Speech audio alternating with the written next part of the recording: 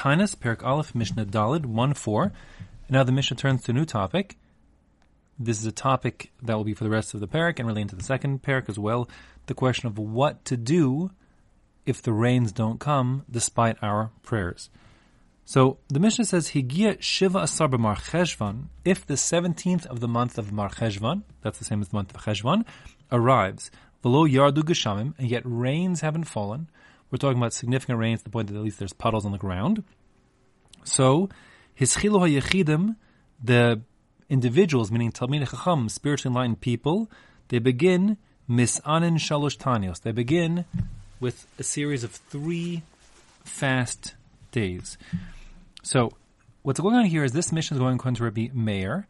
Rabbi Meir is the Stam Mishnah, the anonymous Tana that teaches the Mishnayos, and his opinion is that the Yored, the early rains, the first rains, are divided into 3 revios, and that's true. Everyone agrees to that, as a matter of fact. The question is the dates of these 3 revios. When can one expect the first, second, and third rains of the season to come?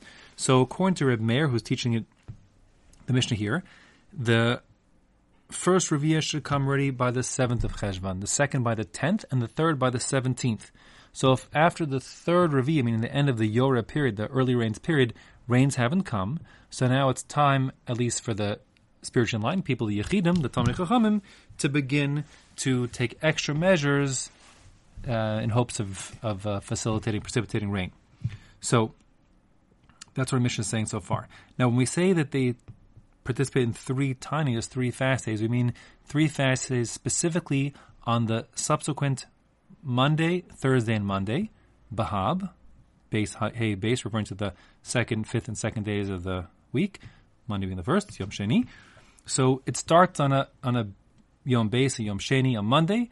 So whatever, let's say, for example, for argument's sake, the 17th of Cheshvan was on a Sunday, so then the next day, meaning the 18th of Cheshvan will be a Monday, and then that's the first of the fast of 3 will be. But if, for argument's sake, the 17th of Cheshvan was a Shabbos, so then again, the first fast would be on the 19th of Cheshvan, which would be, again, a Monday. So the fast is 3 fasts, Monday, Thursday, Monday. And these fasts are the kind of fasts we talk about with more or less with a minor fast, like what we're used to fasting, say for the Asar B'Tevis, Oshiv Asar B'Tammuz, and so on. That is, as the Mishnah says, Ochlin v'shosin mishachashecha. They continue to eat after nightfall on the night of Yom Sheni and Yom Chamishi, right?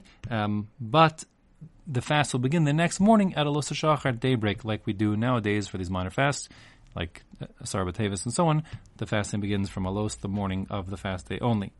Umutar b'malacha, they're permitted to go about their work and do other distracting activities.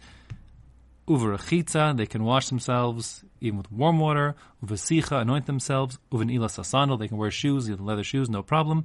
Uvatashmish amita, they can have relations with their wives, all permitted. It's just simply the only restriction is eating and drinking. And again, the point of the fast, as we've said from the introduction on, is of course to prompt them to do tshuva, and but this is an extra. The fasting is an extra act, which both may have some merit on its own, as well as to prompt them to be introspective and submissive and to return to Hashem. Now, if you'll ask, what's the special magic of the Bahab, the Monday, Thursday, Monday fasting? So the origins of that are that when Moshe Rabbeinu went up to beseech Hashem on behalf of the Jewish people after the Chet Egel, the golden calf sin, he went up on a Thursday, and he came down with the second set of tablets, the Luchos Shnios, on a Monday, and that's when Hashem said He has forgiven us fully. So it's understood that the days of Thursday and Monday are especially mesugal, auspicious for garnering forgiveness from Hashem. And that being the case, the fast days were said to be specifically Monday, then Thursday, and then Monday.